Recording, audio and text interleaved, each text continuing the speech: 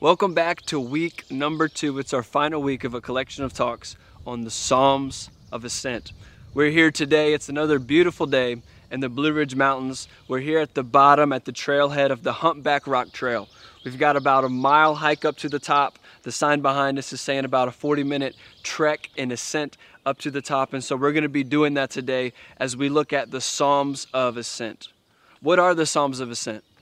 Well, the whole book of Psalms is a book of songs. It's a book of songs and prayers that were sang to God, that were prayed to God out of many different emotions, many different feelings, many different life situations from the authors. And the Psalms of Ascent is a group of 15 Psalms, Psalm 120 to Psalm 134. And this group of songs is almost like a road trip playlist. See, back in the day, the Jewish people, they would ascend to the holy city of Jerusalem. They would come from all over, and from wherever they were coming from, they had to climb to get to the holy city. The holy city was put up onto a mountain, and so wherever they were coming from, they had to ascend up to the holy city to worship and to celebrate their God. And the Psalms of Ascent was their road trip playlist. These were the songs that they sang on their trek up the mountain. These songs reminded them of who God was. They reminded them of what God had done for them, of his past faithfulness, and really fixed their eyes and postured their heart towards who God was to prepare them to worship him in Jerusalem. They would scale the mountains. They would face the harsh, cold nights, the hot days. They would face the rough terrain to worship our God. And so we've been asking the question, where are we climbing? Where are we trekking to? Are we aiming? Are we moving towards God? What are we willing to face? What are me and you willing to scale? What mountains are we willing to climb to get to God? And finally, what's our song along the way? What's the posture of our heart as we seek God, as we ascend to know him more? Today we're going to be looking at Psalm 130. So if you've got your Bible, I want you to take it out. We've got our watch getting ready to get started here. Let's climb.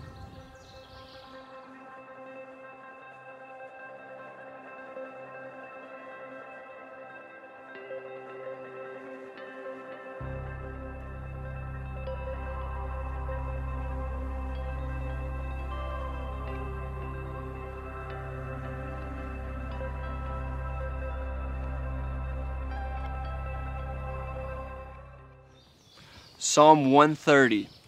Out of the depths I cry to you, Lord. Lord, hear my voice. Let your ears be attentive to my cry for mercy. If you, Lord, kept a record of sins, Lord, who could stand? But with you there is forgiveness, so that we can, with reverence, serve you. I wait for the Lord, my whole being waits, and in his word I put my hope. I wait for the Lord more than a watchman waits for the morning, more than a watchman waits for the morning. Israel, put your hope in the Lord, for with the Lord is unfailing love, and with him is full redemption. He himself will redeem Israel from all their sins.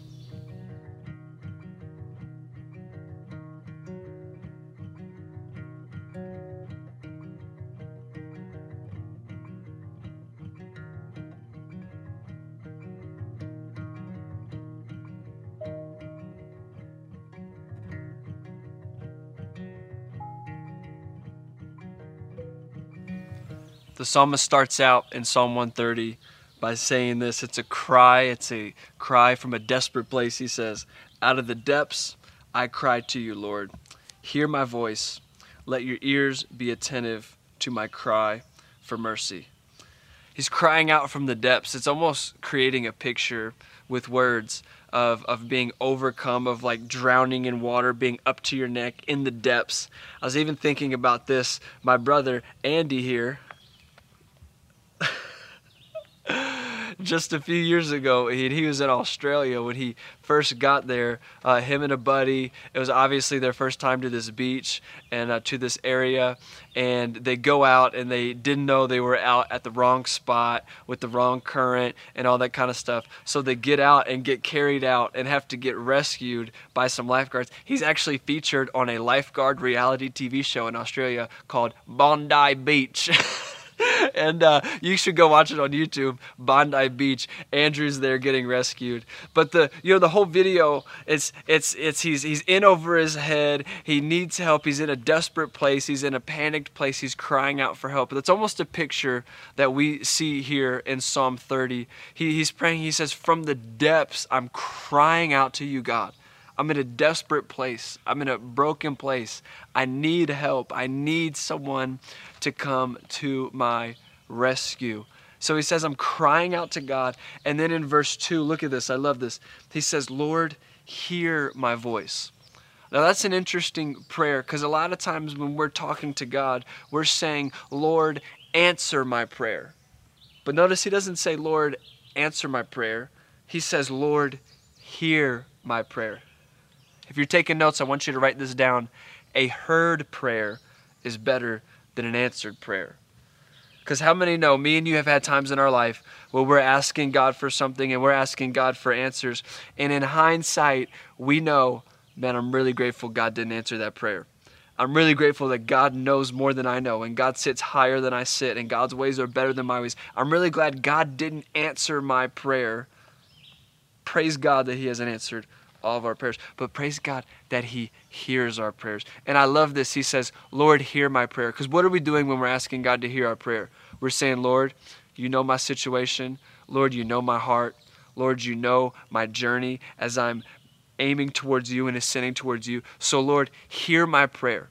Lord, hear what I'm going through. Hear the cry of my heart. And now do with it what you please." A heard prayer is always better than an answered prayer.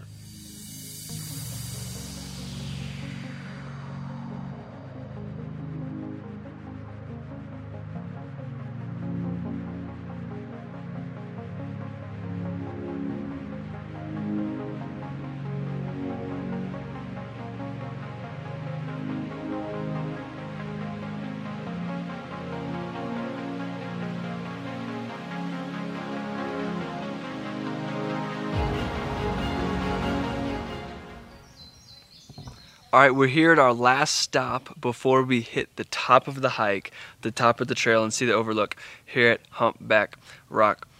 Verse number 3, the psalmist continues by saying this: "If you, Lord, kept a record of sins, who could stand?"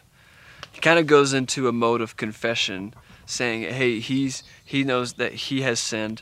And then he's asking the question, if God kept a record of our wrongs, who could stand before Him? Like if all of my sins, all of your sins, every bad thing we've done, every bad thing we've thought, every bad motive we've had, if it was just put out on a list before everyone and put out on a list before God, who could stand? Like think about that. Everything you've done, every sin, like even all the people that we passed so far on the way to this hike that were like, "You're almost there." Lies. All the lies that the sign told us at the bottom it was only a mile. Lies. We've hiked over a mile. Everything that you've done, I've done, every sin that we've committed, if it was put before God, who could stand? And the obvious answer, the clear answer to this question is nobody. Not me, not you. If our sins were put before God, who could stand before Him? Nobody. But verse number 4 gives us some hope and injects hope into what God has done for us. He says this in verse number 4, "But with you there is forgiveness." But with God there's forgiveness. It just creates that picture of like, hey, I know I'm broken, I know I'm sinful, but I'm with Christ. I'm with God. God has got me, and with Him there is forgiveness. This is why this term even is used all throughout the Scripture, that when we put our faith in Jesus, we are hidden with Christ. If you're thankful to be with Christ, put that down in the comments below. Say, I'm thankful to be hidden with Christ, because with Christ, there's forgiveness. So Me and you can't stand on our own. Me and you can't make our good outweigh our bad. But with him, we can be forgiven. We can be forgiven. And then he goes on in verse 5 to paint this picture. I love this. He says, I wait for the Lord. My whole being waits. I put my hope in his word. And then he creates a word picture for us. He says in verse 6, I wait for the Lord like a watchman waiting for the morning. And he says it again to show emphasis and make sure we get it. He's like, I'm waiting for the Lord like a watchman waits for the morning. So what is he talking about? What picture is he trying to paint here? Well, the cities and towns in that day, they were surrounded by walls. A wall around your city was a sign of strength. It was a sign of protection. It was a sign that you had something between you and your enemies that could help protect and bring safety to your town and to your people. And so the towns would have watchmen. What the watchmen would do is they would sit on the top of the wall and watch for enemies. They would watch for other people that would come to invade their city. Particularly, they would do this at night. So if you were a watchman, you worked the night shift. And your whole job, your whole duty was to sit on top of the wall and scope the landscape at night, looking for anyone that might come to invade your town, invade the walls. And so the psalmist is giving this picture of saying, hey, like a watchman waits, I'm waiting for the Lord. Like he's waiting for the morning, I'm waiting for the Lord. I was thinking of this picture. If you were to talk to a watchman back in that day, if you were to talk to a watchman at the top of the wall at night, every single day for weeks and months and years, that's all he did, every single night, waiting for people to come. And you were to ask the watchman, hey, how likely would you say it is that the sun comes up tonight? Like when you're watching on duty tonight, when night comes to end, how likely would you say, how much would you bet on the fact that the sun is going to come up? Seems like a silly question, seems like an obvious question, but you've got watchmen that have been looking out overnight for days, weeks, months, years, and guess how many times the sun has come up when they've watched? 100%. 100%. Every single time they've watched, the sun has come up. Every single time they've been working, the sun has come up. And so here's what they're saying. Hey, like a watchman waits for the sun to come up, I'm waiting on the Lord's forgiveness. How sure am I that the Lord will forgive? As sure as the sun's going to come up. How confident can I be that with Christ, I've got forgiveness? Just as confident that the sun's coming up. Like a watchman waits with anticipation for the morning, I'm waiting for Christ. I'm putting my hope in Christ. Why? Because with him, we have forgiveness. Look, if you know that you've got forgiveness, but you're still in a night season, if you know you've put your faith in Christ, but you're like a watchman waiting in the night, here's my hope and my encouragement to you. Keep waiting. Keep putting your trust in Christ. Keep your eyes fixed on Christ. Keep your heart anchored to him, because as a watchman waits for the morning, so I wait for the Lord, because with him we have forgiveness. I know at night the sun's coming up, and I know in my faith that I've got forgiveness with Christ.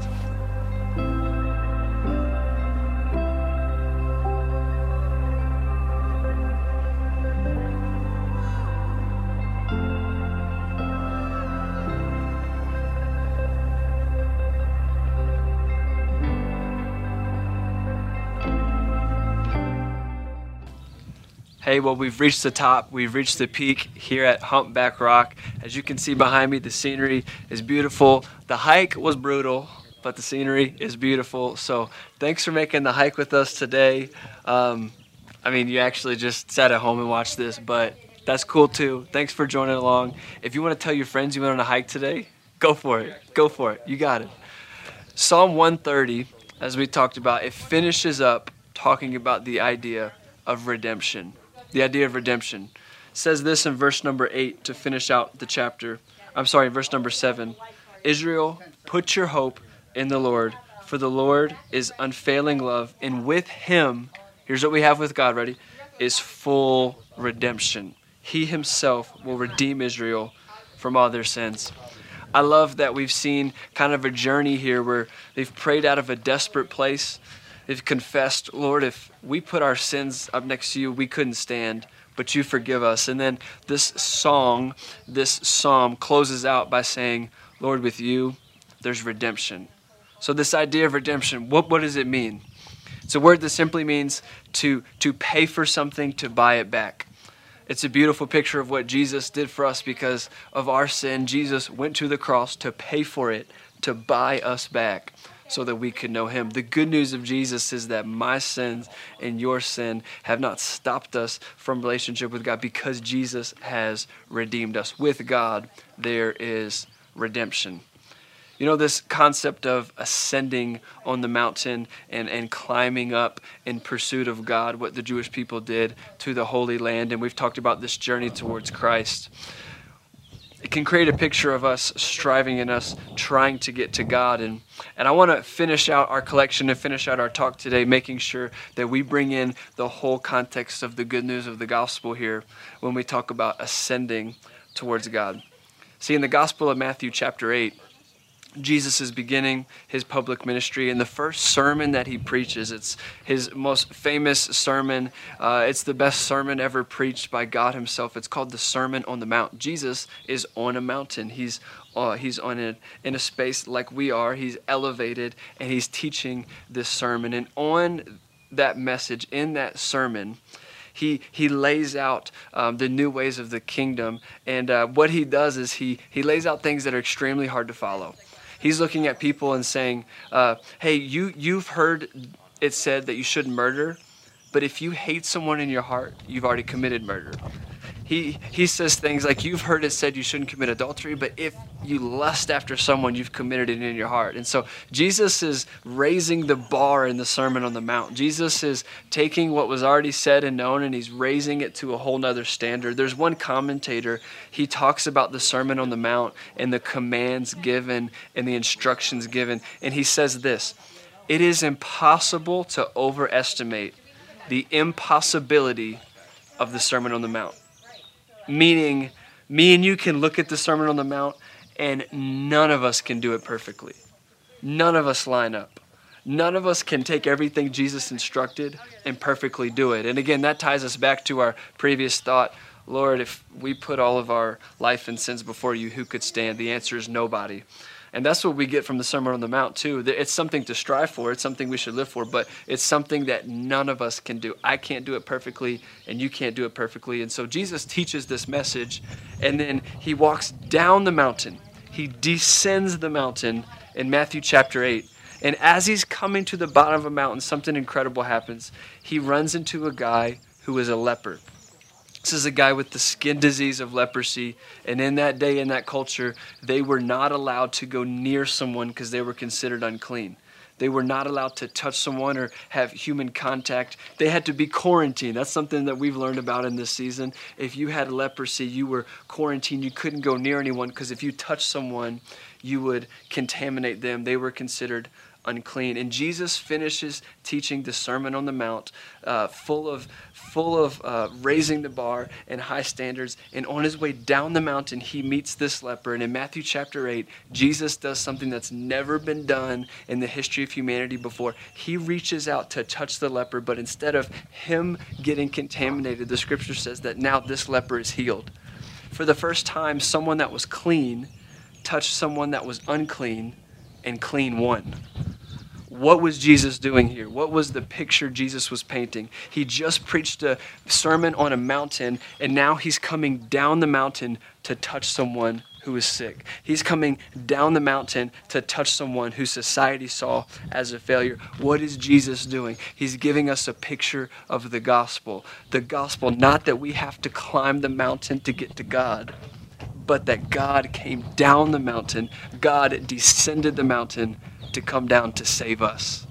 So yes, we pursue God, and yes, we go after God, but the good news of the gospel is in our failing attempts to get to God, we don't have to ascend the mountain, but Jesus, through the cross and through the resurrection, descended the mountain. Jesus left his throne in heaven to come down to earth, to touch us, to forgive us, to save us and redeem us. This is the good news of the gospel. And so we learn from the Psalms of Ascent that we're going to pursue God, and we're going to pursue his ways, and we're going to go after him, and we're going to have a song in our heart while we do it. But we also have the lens and the perspective of, while we are trying to ascend and go after God, that God has descended. He came down from heaven to us, to rescue us, to save us, so that we might know him.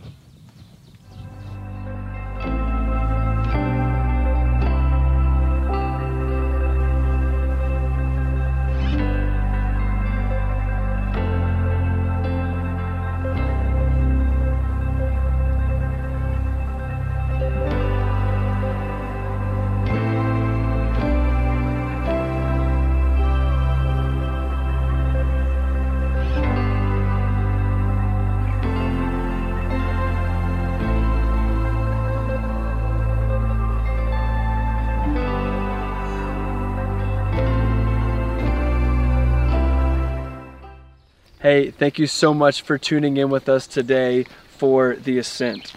We've scaled the mountains, we've hiked the trails, and we've walked through some of the Psalms of Ascent about worshiping God and pursuing God and being grateful for all that God is and all he's done. I hope you've been encouraged through this, and I hope you've seen Jesus just a little bit more clearly.